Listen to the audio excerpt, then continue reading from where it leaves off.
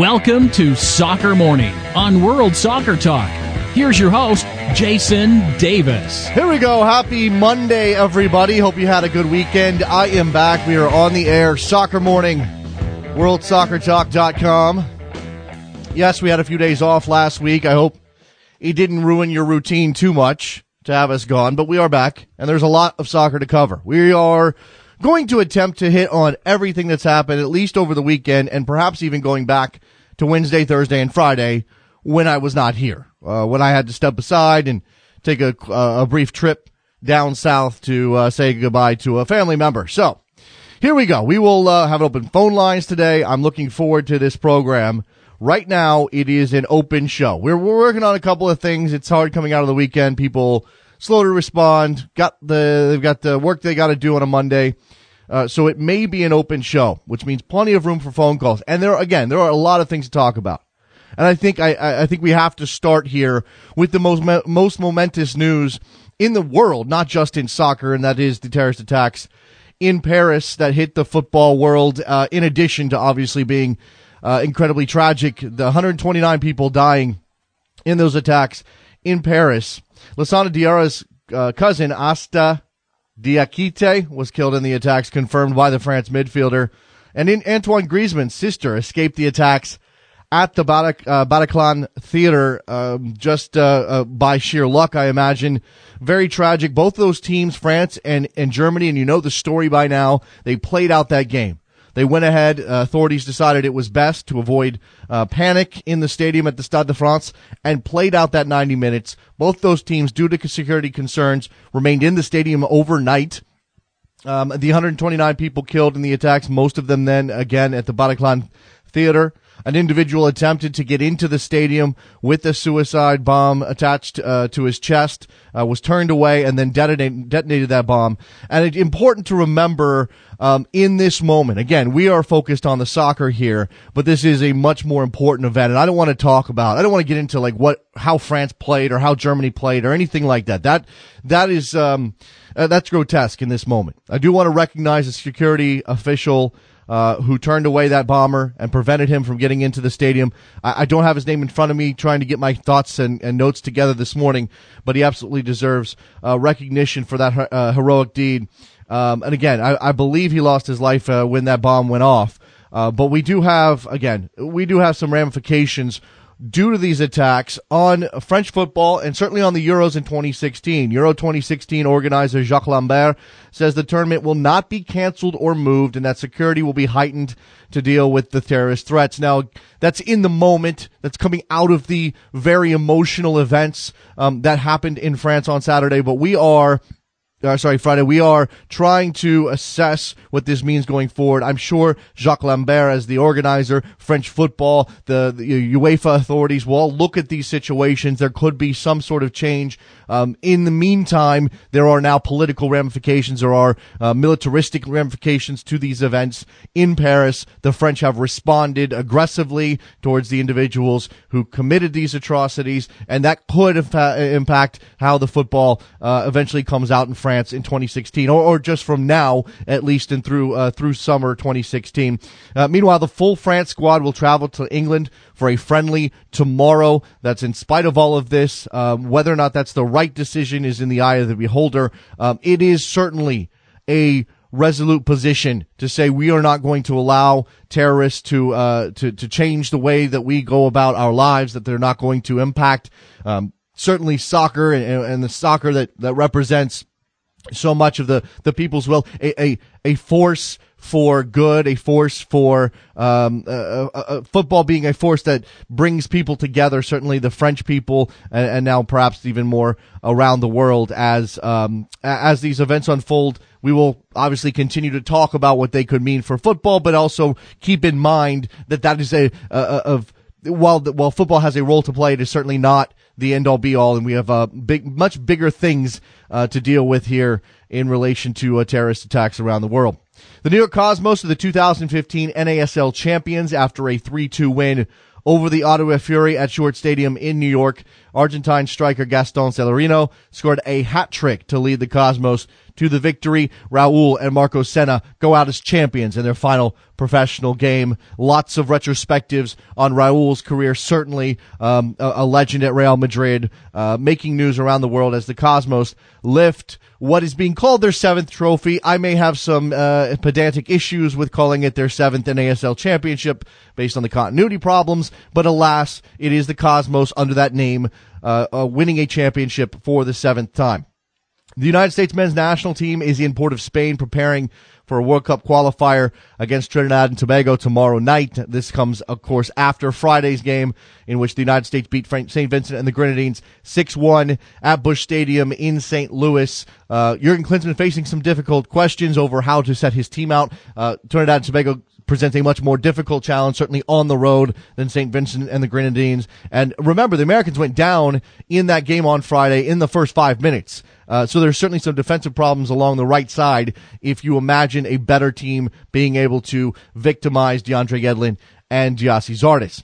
Hungary has qualified for their first major tournament in 30 years after beating Norway 3-1 on aggregate in a European Championship playoff. The last time Hungary appeared in a major tournament was Mexico 86. So very few of the individuals involved in this Hungary team were even born in 1986, the last time Hungary went to a major tournament. And of course, this is a country with a rich legacy going back to Puskás and those magnificent Magyars.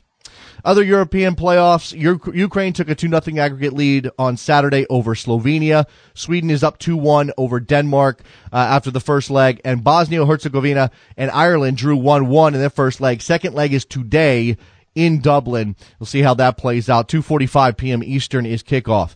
The U.S. U23s fell 5-1 to Brazil in the second of a pair of friendlies down there as they prepare to get ready for a playoff against Colombia for the right to go to the 2016 Olympics in Rio de Janeiro. Not a good performance from the United States. Lots of questions for Andy Herzog. Some players he might want available, not available, certainly because of MLS Cup playoffs, but there you go. Bob Bradley began his tenure at Le Havre with a 2-1 French Cup loss to 6th Division side Saint-Omer.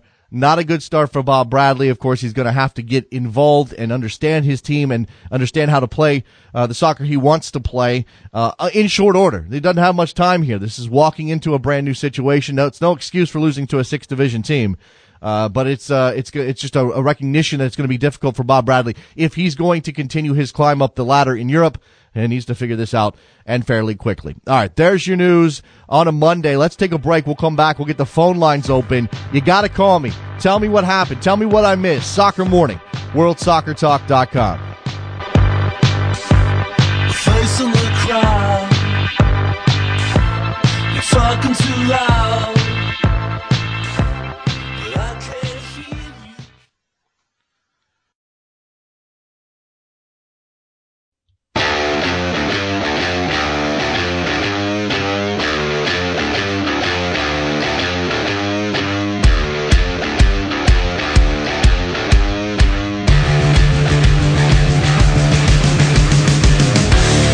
Welcome back to Soccer Morning on World Soccer Talk with Jason Davis. All right, we are back on Soccer Morning. It just so happens that when you take a couple of days off and you come back, things are all a little out of whack. They're a little out of whack this morning, but we are back on the air. It's good to be here. I'm trying to get my legs underneath me and catch up. I mean, to be honest with you, last week was the last couple of days of last week were a no soccer zone for me.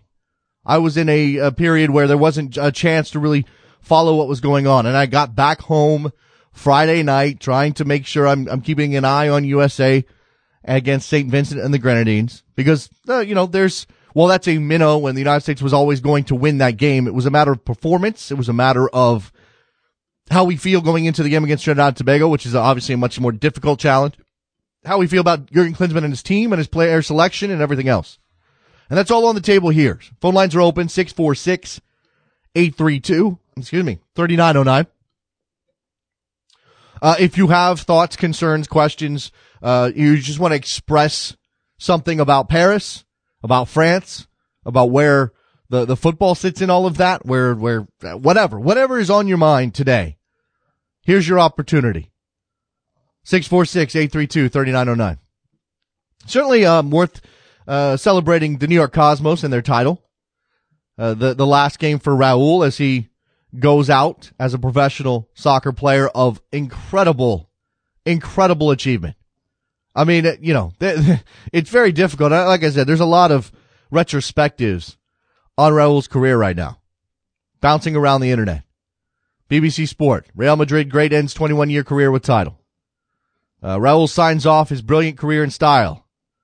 New York Cosmos bid farewell to Raul with title victory. I just did a Google search for the name Raul. And this is a 38-year-old guy, came to the United States to close out his career. Just amazing that his influence is now something that will stick to the New York Cosmos for the foreseeable future. For as long as they exist, they will always be the team that Raul finished his career with, and that will mean something for them. It'll mean something that Marco Senna was there as well. But it's certainly good for the Cosmos and this project, because that's what it is. It's a project. Everything in American soccer on some level is a project, guys. Everything in American soccer has some semblance of, we're just trying some stuff. We're just going out there and trying some stuff. We don't really know exactly what's going to work. We don't have a book to go on. There's no running an American soccer club for dummies. That doesn't exist. Maybe we should write one.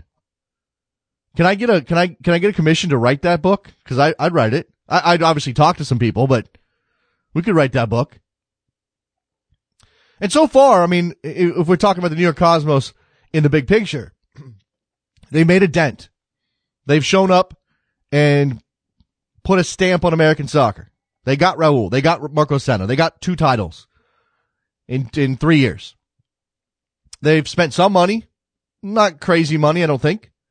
They're still working on that stadium situation. That's a drag on them, just like it's a drag on other American soccer teams.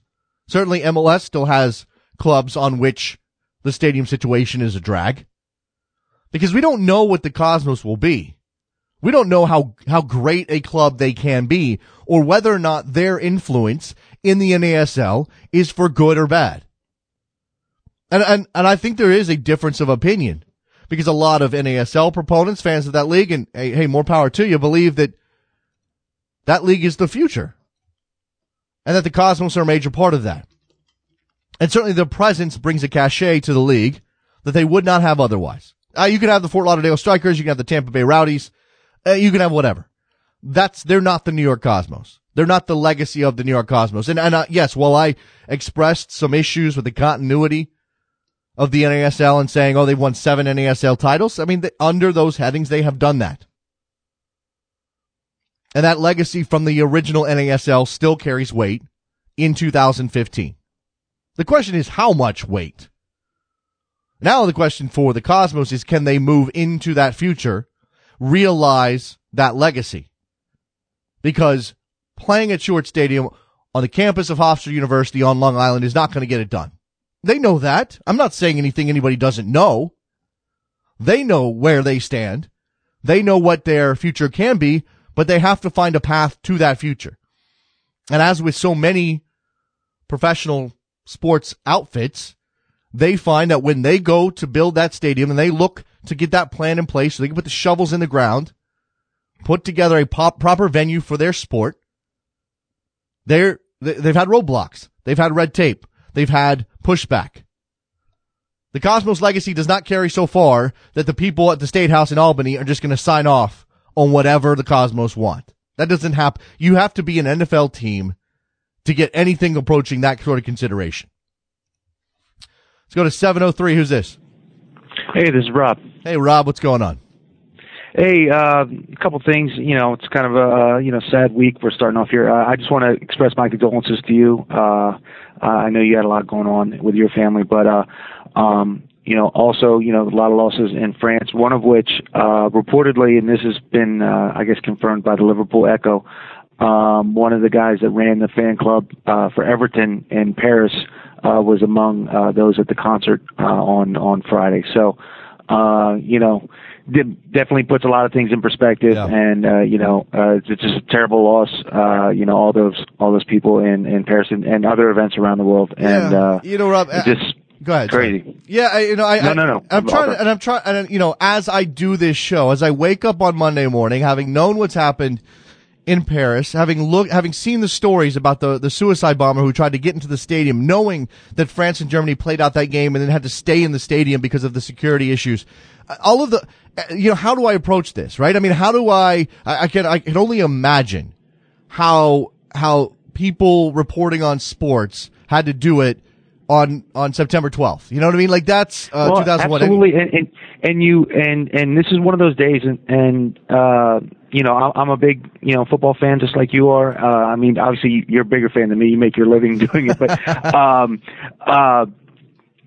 sports takes a backseat on days like this. Right. But at the same time, though, it will go on. The game will go on, and people will get comfort by watching the game. But you kind of have to hit the pause button for a little bit. Yeah, I appreciate the call, Rob. It's an important sentiment together. The sentiment that we're confused, that we're floating here, that we don't really know how to handle all of this, I think is an important one. If anybody's having sound issues with the show, just let me know. We're just trying to get things sorted out here. If you're listening on the audio feed and you're having any particular issue with the sound, let me know, so we can try to fix that.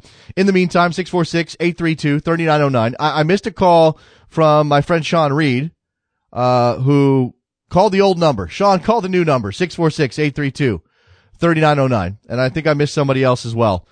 Keep them coming. If you don't get in right away, we're not screening at the moment, so you're not going to have Trevor setting you up. You're going to have to wait for me to get to you. Just be patient. I promise we will eventually get to you. A couple of things on Twitter here. Off on track, at 88 train on Twitter. Let me do it that way. At 88 train. Why didn't the Cosmos join MLS when they came back? I think the simple answer is because they didn't want to. The more complicated answer, the more nuanced answer is, it was never really in the best interest of either the Cosmos or MLS to bring them into the fold. I think MLS had their very, they had an expansion process that they wanted to follow, that they had established.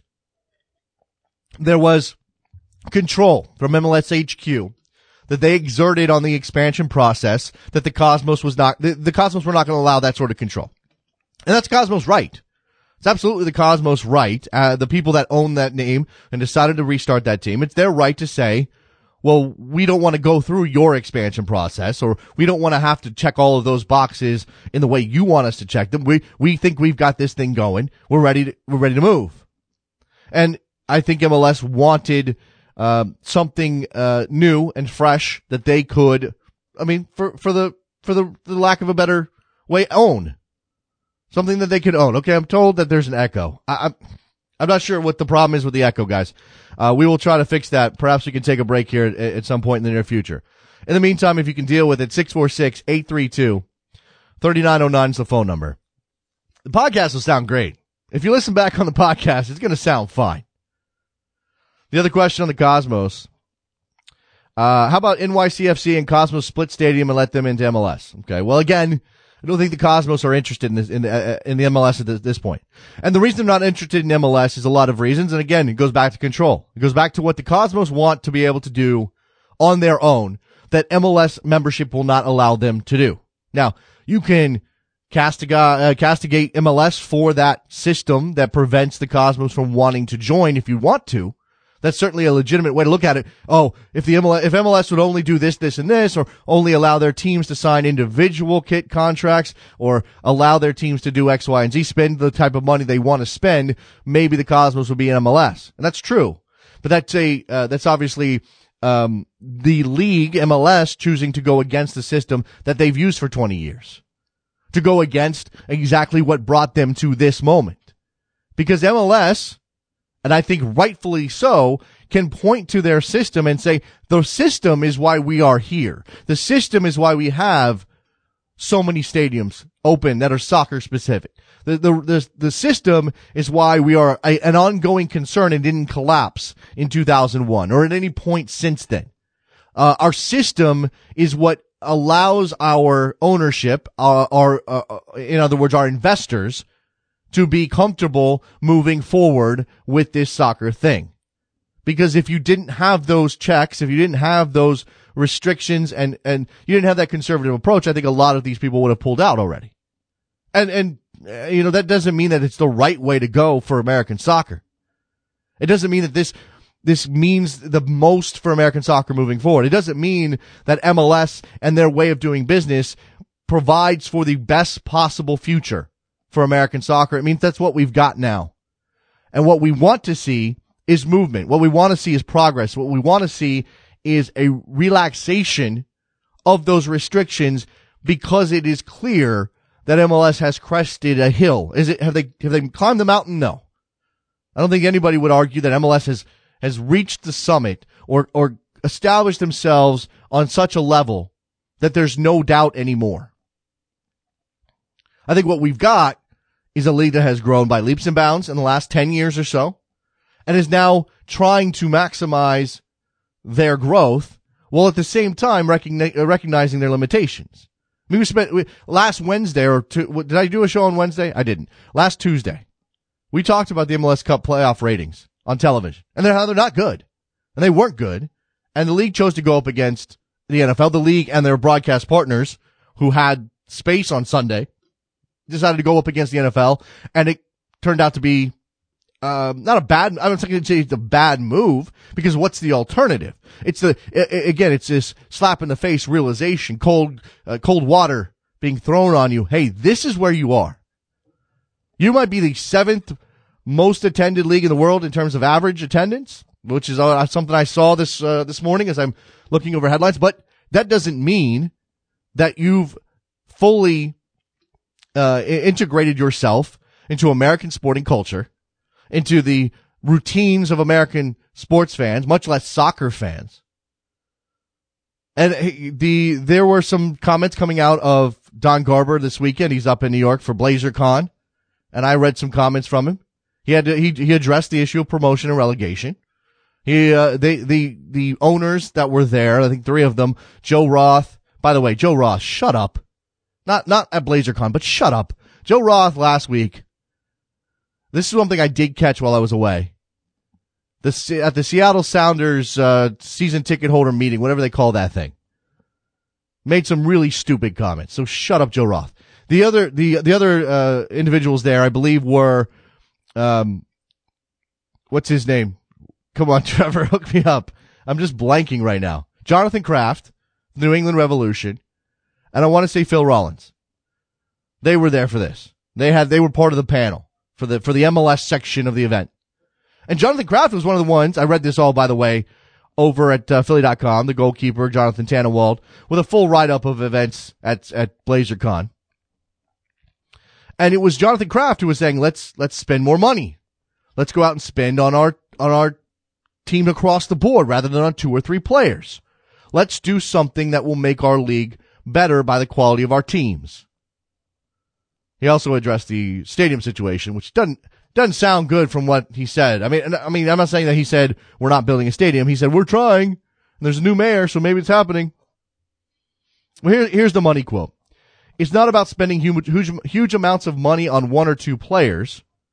And he mentioned NYCFC, which, I'm not criticizing them for what they did, because it's a great way to introduce the team into New York. I mean that with the utmost sincerity. Ultimately, if we're trying to raise the quality top to bottom across the league, we're going to spend more money. If we're going to spend more money, when we spend more money, it should be across more of the roster. Thank you. I mean, I don't know if he means it. I don't know if he'd follow through, but please. That's what MLS needs. MLS needs ownership champions, investor champions, board of governor champions for that particular cause. And more than a few. There needs to be critical mass on, hey, let's look, it's great that we brought in Beckham and Henry played here, and oh my gosh, David Villa and Andrea Pirlo and Frank Lampard and Steven Gerrard and all of these guys. And we got Clint Dempsey back, and Michael Wadley's in Toronto. Fantastic. But now let's try something different. Or now let's try to level the playing field a little bit. You're not going to get MLS to say, let's stop spending $6 million on one or two players. That's going to be a thing that they're going to do into the future, because I think they see the benefit there. I think they believe there's a specific benefit to that mode of operation. But what you need in order to improve the overall quality of the league, if that's your goal, then it is to spend more across the board.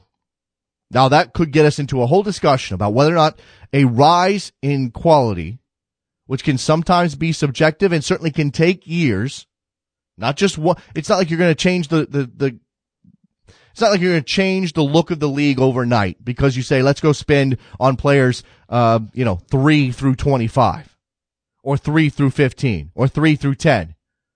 That's not going to happen in one season. It's going to be a slower burn. So then it becomes the argument of, well, is that really the thing that is going to improve those TV ratings I just mentioned? The perception of the league amongst an American soccer fan base, but let's be honest here, and a lot of you are this guy, and it's fine, but this is the thing that MLS has to recognize. An American soccer fan base that is made up of a lot of people who don't watch MLS. So MLS, and this is not, the burden does not fall on the fan. I don't think I've ever said that. And if I did, it was 8 years ago before I really thought about this issue, before I really began to understand where MLS sits. The burden is not on the fan to go watch MLS. You don't have to watch MLS if you're an American soccer fan. No one's saying you have to watch MLS.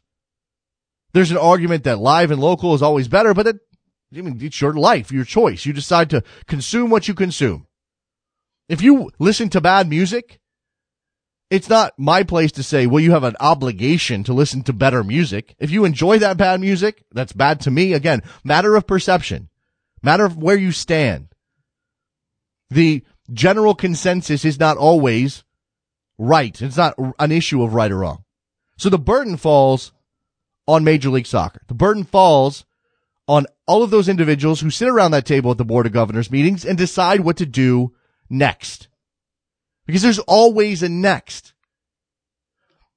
I can't imagine how different it is to be part of that MLS brain trust as opposed to, say, the brain trust of the Premier League. For one thing, you have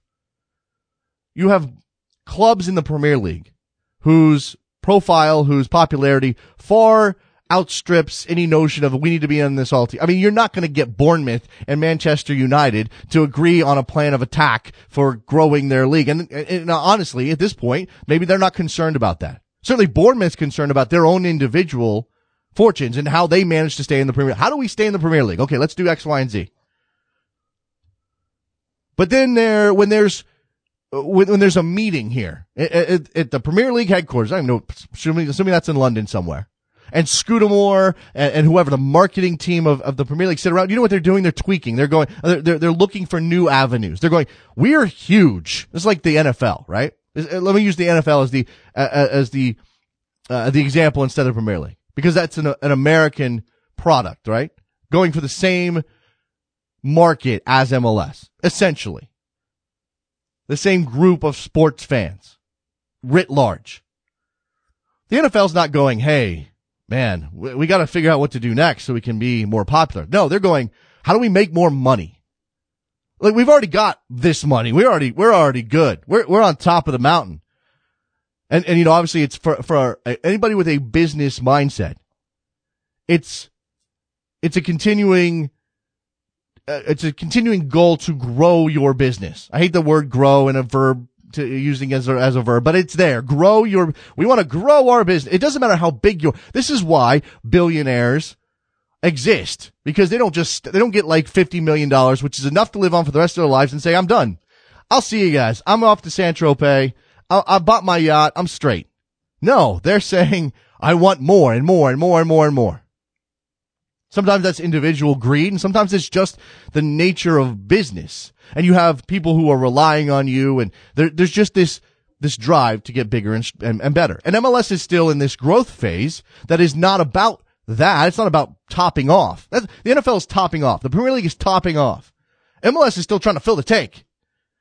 We still got a lot to go. We're not even a quarter filled yet. So how do we get there? Can we get there? Is there enough fuel? Is there enough that we can do to get us to that? Because I'm reading some of these quotes out of the event up in New York. I'm thinking about American soccer, as I'm always doing in the big context, and I'm wondering, maybe there's a ceiling.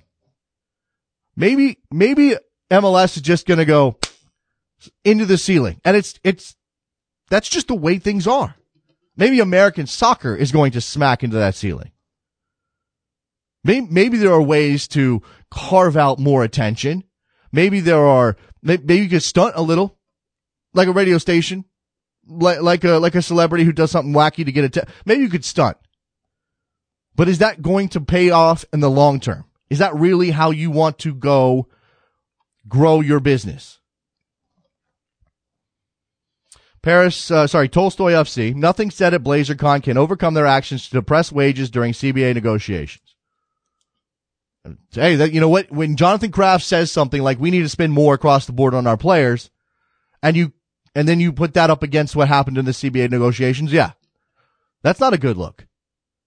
That's not a good look. That's talking out of both sides of your mouth. Steven_MC19. MLS fans have some accountability. Rather than getting defensive, it's far more constructive to talk over a beer or something. Okay, I guess. I mean, I am past Stephen Clark. I am past I'm past that notion that American soccer fans have to be out there selling the sport, or MLS fans specifically selling the league. That's not your job. As a fan, that is not your job. If you want to do it, if you want to take it on, if you want to be the guy who says, I want my buddies to be into this league so we can talk about it all the time, fine, that's great, do that. Please. We would love to have you, but I'm not going to stand here and say, oh, this is a recruitment situation. We got to recruit soldiers for our army to go sell MLS or sell American soccer. You need to be out there all the time talking up this. No. My mantra has always been, you trust the game. You trust the game to do what the game has always done everywhere else. And yeah, the United States of America has been an outlier, a very different place for a long time. But that was partly down to it being isolated. And the certain nature of what America is. I don't want to get into that. That's a much longer, much more difficult non-soccer discussion. But the American individual nature, the American exceptionalism is eroding. It should erode. It has to erode. For us to be part of the world, it has to erode. And guess part of that erosion is the growth of soccer. Now, that does not mean that the soccer we buy into has to be of any certain kind. There's no rule here. There's no dictate that says in order for us to be a soccer nation, we have to like this kind of soccer or that kind of soccer. You have to go out and support your local club. In the romantic sense of what soccer's all about and what soccer fans have been traditionally, yeah, some people have that thought that soccer is meant to be a community event, a community sport, an issue of civic pride. That's fair. But this is a world that is shrinking by the day in terms of how we communicate and what is available to us. And if you want to be a soccer fan, you have a lot of ways to do it. You have a lot of ways to do it. Now, there are a lot of things here we could unpack that I'm not going to get into this morning. A lot more things about the way the culture is set up and whether it's about soccer or not about soccer. But that's throwing stones that maybe aren't constructive. I'm not going to sit here and try to take down a soccer fan because I don't like the way he's a soccer fan. I've become more laissez-faire over the years. By the way, I'm so glad the MLS Cup playoffs come back this weekend. I know we're still 6 days away, but I'm glad they're coming back. That week, I know we had the U.S. national team on Friday. We get them again tomorrow night. But man, this break in the MLS Cup playoffs, all momentum gone, right? Anything that was indicating this was gaining some steam has now gone out of the equation. And now we get ready for the conference finals. But 2 weeks is too long. It is. 2 weeks is too long to sit here and wait for these playoffs to get back underway. And the Cosmos winning the NASL championship, they did it during an international break. Now, on one hand, you could argue, well, maybe they stand out a bit because there's no other club soccer happening right now. But on the other, this meant player absences. Bill Peterson had to address this. I mean, when you look at how the Cosmos beat Ottawa, 3-2, close game, lots of goals. You know who was missing for Ottawa? A crucial player, Julian de Guzman. Former Canadian international, guy who played in Spain, brings a lot to that team. And he wasn't there because he was away with Canada. Did I say former Canadian international? Obviously current Canadian international, otherwise he wouldn't have gone. So you have an issue of absences in the championship game. I mean, if we're going to criticize MLS for playing through breaks and having absences that affect the legitimacy of their competition, then we absolutely have to throw that at the NASL. I don't know. I don't know how you avoid it. Take a longer break, set your playoffs up a little bit later. This is a problem. And this is a problem that does not get fixed unless we switch seasons, as Trevor Hayward would like to see us do. Now, here's a question. If MLS decided to switch seasons, and I don't think it's going to happen anytime soon, but let's say MLS decided to switch seasons, does that mean that NASL and USL have to? They have to go along with it, right? I mean, NASL wouldn't necessarily be working with MLS, but if MLS switched their season, can NASL operate in the normal traditional American calendar and that still makes sense? Or would they have to flip too? USL has to flip, I think. As the de facto reserve division of MLS plus some independent teams, they'd have to flip. Wouldn't make any sense to run that season in opposition to the MLS season. All right, so I'm still trying to catch up on everything happening. 646-832-3909. Somebody called and I couldn't get to, for whatever reason, it never popped up for me to answer. I don't know what's going on there. If you guys do call, I will get to you as soon as I possibly can. So just stick with it. 646-832-3909. Looking at the CONMEBOL World Cup qualifying results. Brazil and Argentina with a draw, 1-1. Peru beating Paraguay. If you look at the standings right now, 3 games played, so you still have a ways to go. Ecuador on top with 9 points, 3 from 3. 3 wins from 3 games. Chile in second. Uruguay, Brazil, Paraguay, Colombia, Bolivia, Peru. Down in 9th place, Argentina. 2 points, 2 draws, 1 goal scored, 3 goals against. Venezuela bringing up the rear. Not a huge surprise there to see Venezuela in the bottom, although they had made some strides the last couple of years with their national team program. Argentina obviously missing Lionel Messi, who's in a race to get back for the Clásico. Where does he stand right now? Anybody have an update on Lionel Messi and his situation? I read something briefly that said he was close and that the Clásico was definitely the target. And of course it would be. It has to be. But Argentina certainly missing him as well as they struggle in CONMEBOL qualifying. And we'll talk more tomorrow about CONCACAF and where things stand there. Mexico beating El Salvador in their opener, by the way. And now they get Honduras. Honduras lost to Canada. A huge result for the Canadians. Certainly. Good result for the Canadians. What does that say about Honduras? And were they looking ahead to Mexico? They had to go on the road to play Canada. Will they be better against Mexico? They're going to have to be. They want to have a shot to make it into the Hex. All right. So after one game, obviously it's very early. Mexico 3-0 win over El Salvador. Canada with a 1-0 win over Honduras. So those two teams, bottom of the heap in Group A.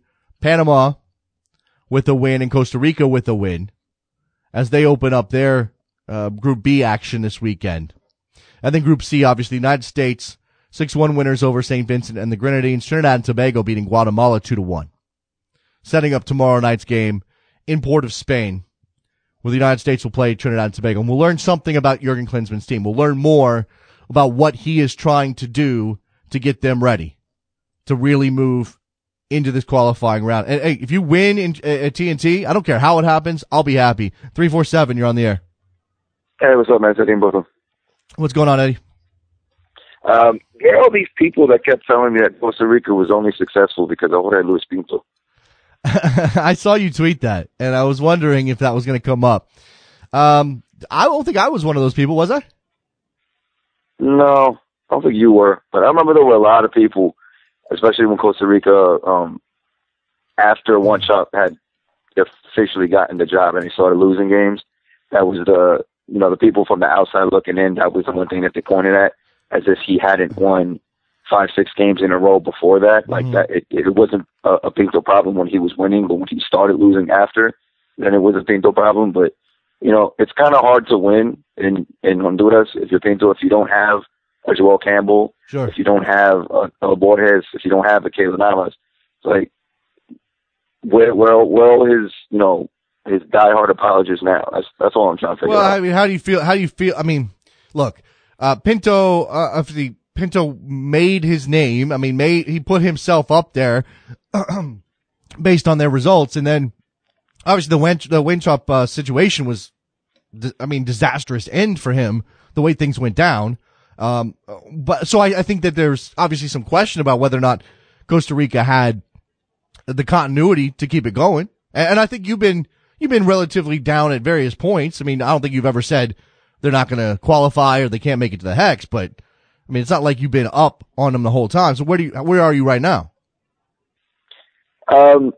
It's been injuries have really tested our depth, and as much as I'm big on a lot of these younger players, I'm not necessarily sure that they can carry the team to the point where they are now. So like, Borges had to leave the game against Haiti hurt. Duarte is hurt. Venegas is hurt. Now we have Kendall Watson who can step in, and we have Christian Bolaños who's now back with the national team. But the Tejeda injury is the one that concerns me because we really don't have a number 6 that can play that role. And then Navas is touch and go now with his muscle injury, so we have to tackle Patrick Pemberton, who I'm not necessarily sold on him. So it's more than the coach. It's what we have available. Machillo, I think Machillo's been doing a pretty good job of continuing what One Chop was doing and identifying the local talent. But it's not really, to me, it was never really who's in charge. It's more so the talent that we have available, and I think injuries have really been hitting us this year. Well, I mean, it's clear. I think what we see with Costa Rica is that, there's a solid group. There's a core, right? There's some very talented players, but in this generation, but it's a matter of depth, right? So you're especially, and with a country like Costa Rica, it's very unlikely that you're going to develop, too deep at every position that can go out and beat teams like Mexico and the United States.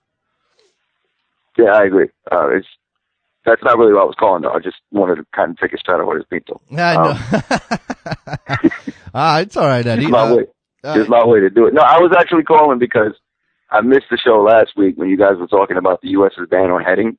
Yeah. And I coach, on top of being awesome at Costa Rican, I coach basically from U5 to U12s, and my main focus is at the U8 level.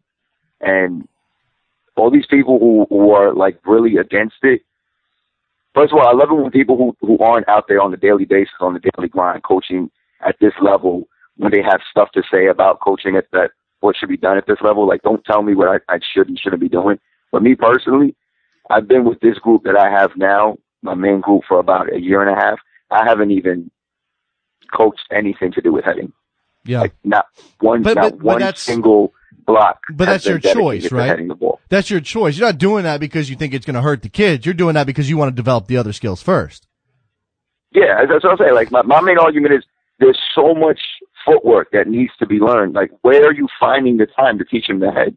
Like if you really want to develop a technical player, no matter what my practice, no matter what my session is going to revolve around, I'll make sure that I open every session where they're doing at least 20 minutes of just technical footwork. Like that's all they're doing. Yeah, you know, every single session. Yeah, and I had this thought. Look, I mean, obviously the band starts, it goes up to 10, and then there's limited whatever at 11 to 13, whatever that band, whatever the actual decision was. And I wondered at the time, and this is why I wanted to talk to coaches, especially over at the Sirius satellite show, is my thought was, okay, well, is this actually is this going to have any real impact? Because if it does, if it's like, if people are like moaning, if coaches are like throwing up their hands going, what? We can't head? What the hell? Then they're probably not doing exactly what they should be doing for the kids at that age. Exactly what you're saying, Eddie.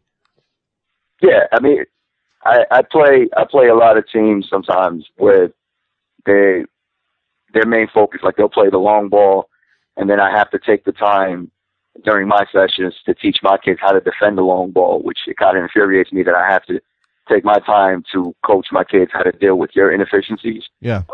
But when I coach that, when it comes time to dealing with the long ball, I basically teach them how to trap it with different parts of their body, because if you're heading it, more likely than not, at this age, if they're heading it, you're just going to hand it right back to them. You're not getting control. I want possession of the ball. Exactly. So I try to teach them how to trap it with various parts of their body. Like that's the main part of that session. And even, so when they trap it and then put the ball on the ground and then we go. It's like, look, if they want to launch the ball, they're just giving us the ball. Good, I'll take it. And then we go. And there's more touches for us.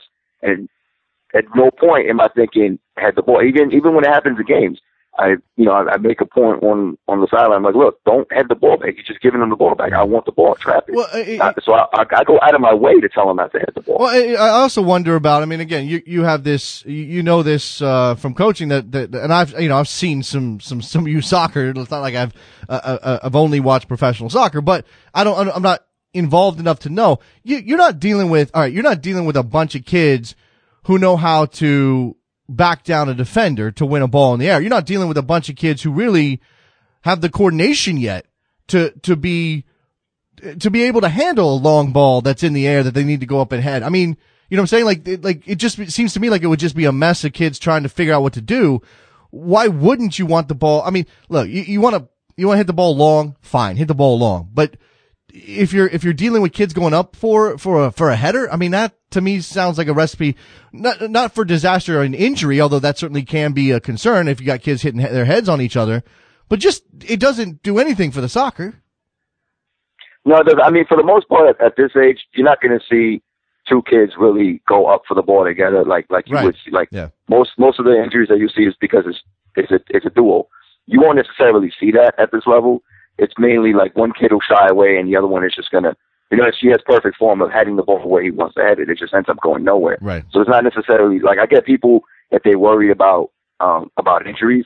I don't really think, I've never seen it that way, but even still, man, some of these balls are really hard and I get a headache when I hit the ball, and I can only imagine, small fragile brains like that. Yeah. I think that, in one way, it's okay to err on the side of caution when we're talking about kids' brains. And Eddie, you got a kid. I know he's a budding superstar going to represent Costa Rica or Mexico, maybe. I don't know. Down the line, maybe the United States if we get lucky. I know you got a budding superstar, but I'm sure that when you look at your kid and go, I want him to be the best player he could possibly be, you're not willing to sacrifice his brain for that.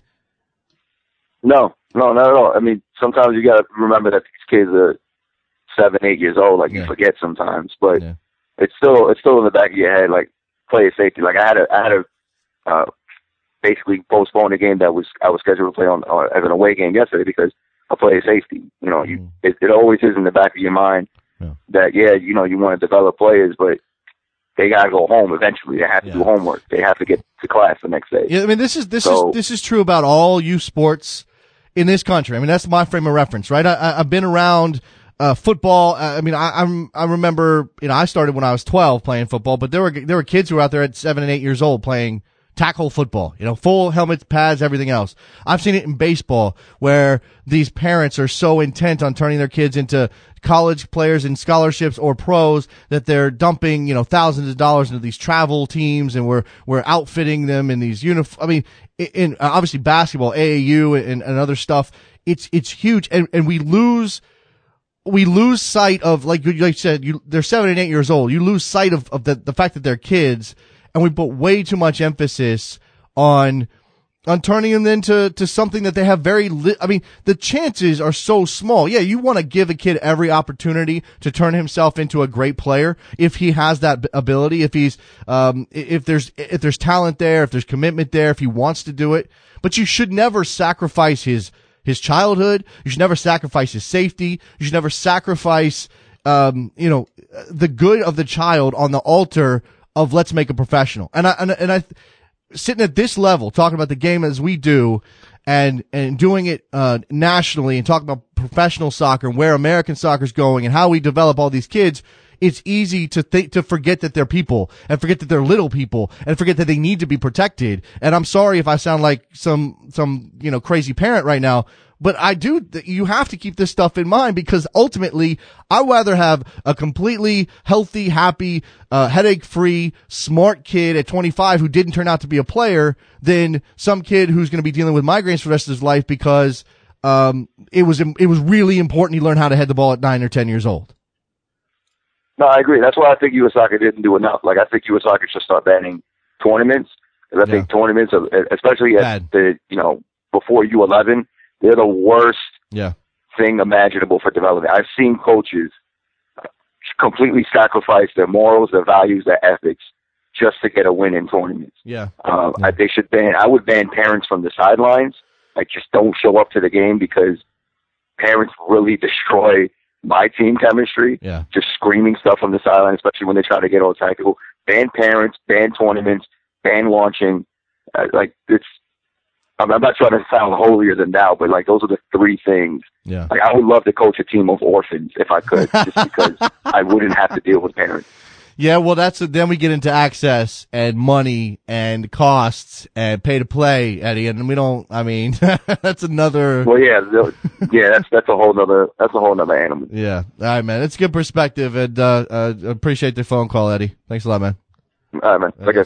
Eddie in Brooklyn, good stuff from him, as always. All right, a couple more minutes for phone call, 646-832-3909 if you have thoughts on anything. Again, I'm willing to go back and talk about stuff we missed last week. I mean, we're going to cover, we're covering what's happening this week. We're covering what's happening this weekend.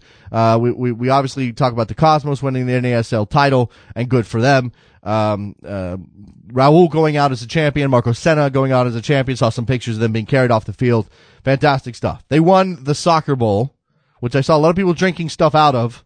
Let's be sanitary, people. Let's not pass germs around. Got to be careful with this stuff. I'm kidding, of course. Drink as much as you want out of the cup, as long as you got to ride home.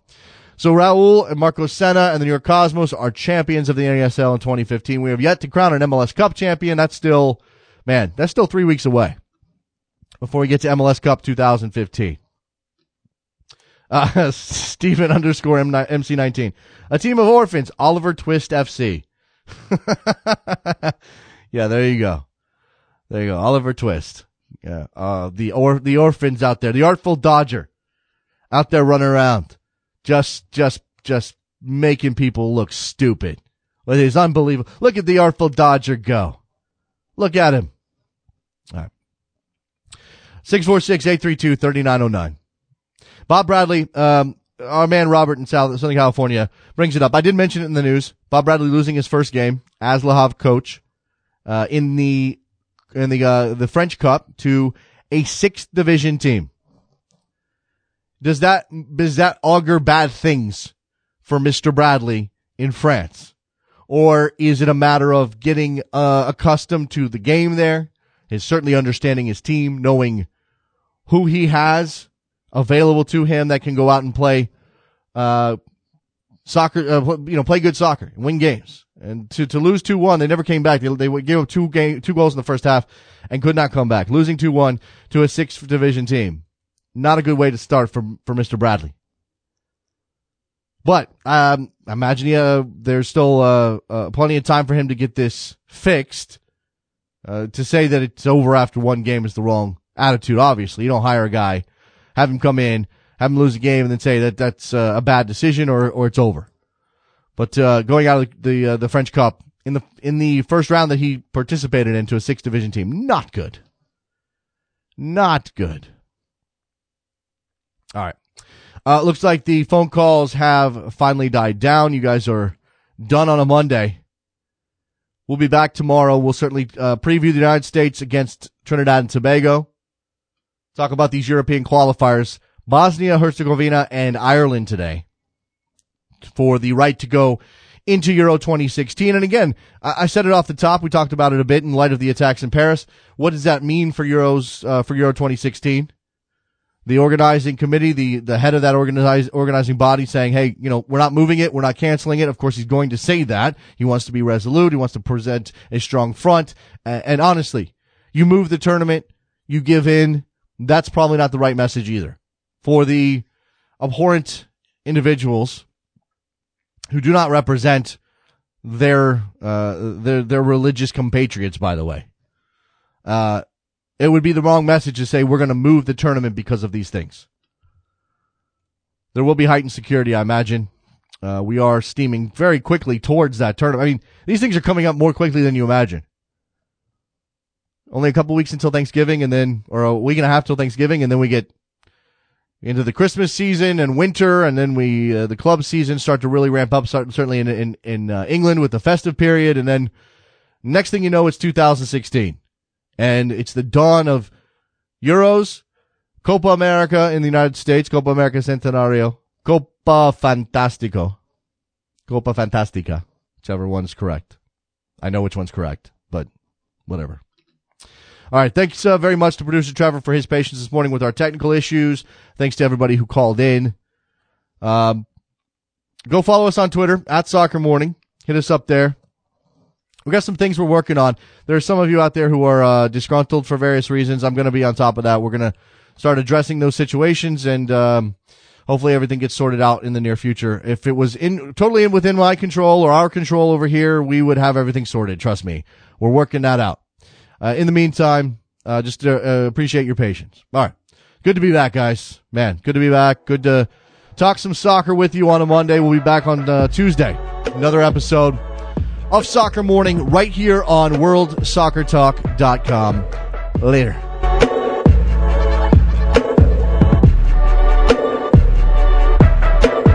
Did my invitations disappear?